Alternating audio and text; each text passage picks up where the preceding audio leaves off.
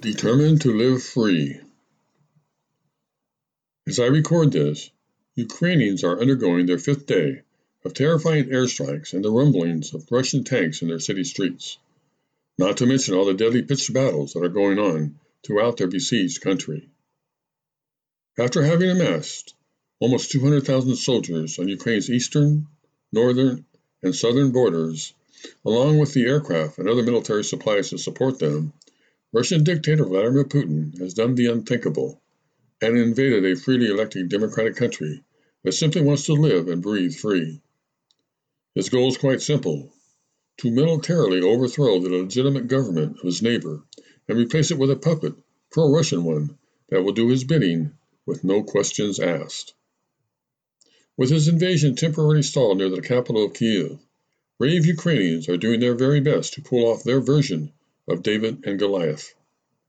Their president has politely declined an invitation by our government to safely leave the country, saying that this is our land, our country, our children, and we will protect them all, and that he needs ammunition much more than he needs a ride to safety. Earlier, he also said that Russian soldiers will see Ukrainian faces and not their backs, which is proving to be true. I have two pen pals in Ukraine. Svetlana is a bright and prosperous businesswoman who lives in Kyiv, where she and many others are using the sturdy concrete garage under her apartment for safety. She very much loves her country, and today on Facebook she posted a remarkable photo of a handsome 14-year-old young boy with big brown eyes and unruly hair, along with the following words: I published a passport photo of Anton Tarasenko, a child killed by Putin. Let the whole world and all Russians look into the young eyes of this deceased child. Russians, you should be ashamed that you've allowed Putin to kill our children. Air raid sirens are going off day and night here in Kyiv, says Svetlana. Many of the women and children have already left, and my suitcases are full of food and the other necessities of life. This is a very big city, and massive traffic jams are everywhere. We also have little or no access to ATMs, pharmacies, and gas stations, and saboteurs and bandits roam our streets. But our brave soldiers and civilians fight on, and we will create hell for the Russian army. My other Ukrainian pen pal is Ina, and she lives with her husband and her 19-year-old son near Lutsk, a city in northwestern Ukraine, not far from the border of Belarus, which Russia used as a rehearsal site and staging area for the invasion. She is considered to be an expert in the fields of environmental studies and recycling, and makes presentations throughout her country on those topics. The days and the nights pass, and it is like I am in a fog, wrote Ina. Loud sirens are always going off, and danger is everywhere. But I am more worried than I am scared. We just don't know what to do yet. We don't want to flee to Poland and become refugees. My fear of war goes all the way back to my childhood. My parents lived through World War II, and they and their friends were always talking about it, and how horrible it had been. The UN and all these other intergovernmental institutions seem to be worthless.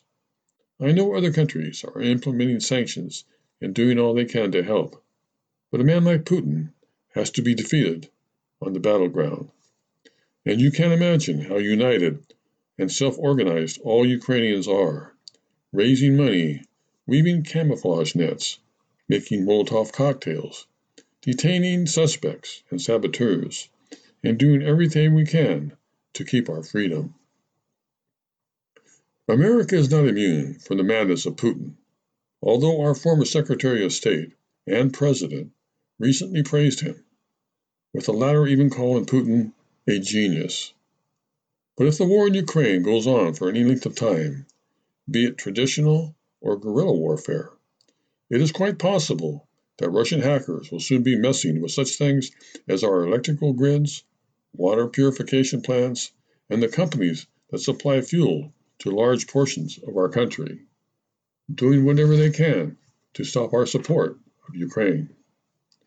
As for Svetlana and Ina, they are both fierce patriots, determined to fight on, refusing to live under the boot of Vladimir Putin.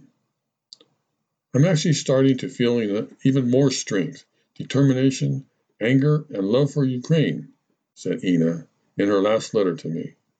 My husband has gone off to the territorial defense, and my son is working at a large logistics delivery company trying to keep packages going to where they are needed.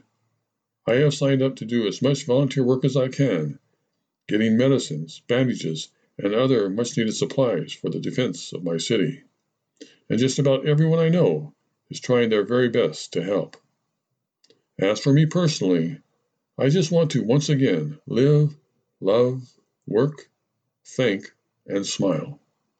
Glory to Ukraine. Glory to our heroes.